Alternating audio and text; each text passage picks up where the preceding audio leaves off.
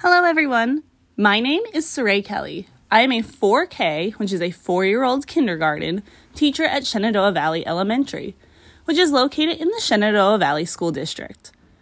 I am currently obtaining my master's degree through Wilkes University in instructional media with a STEM endorsement, and I am here today to talk to you about a Web 2.0 tool that you can use in your classroom as a way of seeing student progression during and at the end of a lesson.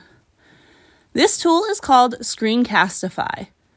Screencastify is a Google Chrome extension where you can create and edit videos. These videos can then be saved onto your computer and saved directly into your Google Drive. The great thing about this web tool is that students can work at their own pace, and they can record, edit, or revise their videos as many times as they need until they create a finished product that they are happy with and proud of. Now, as I've said earlier, I teach very young students. They're all preschool aged. So how I use this tool would probably be different than most, but this tool has the opportunity to be used at every grade level. One way that I absolutely loved using this as an assessment tool was during our many virtual days that we had throughout the school year.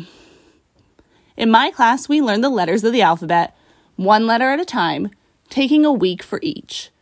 When we were virtual, I had students show me in a video at the end of each week them writing the letter that we had learned that week, producing the sound, and having a show and tell type moment by finding something in their house that started with that letter.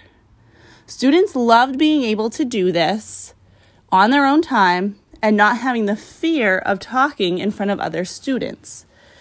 If this is something you're interested in, check out Screencastify. It can be used for so many lessons, and like I said, at every grade level.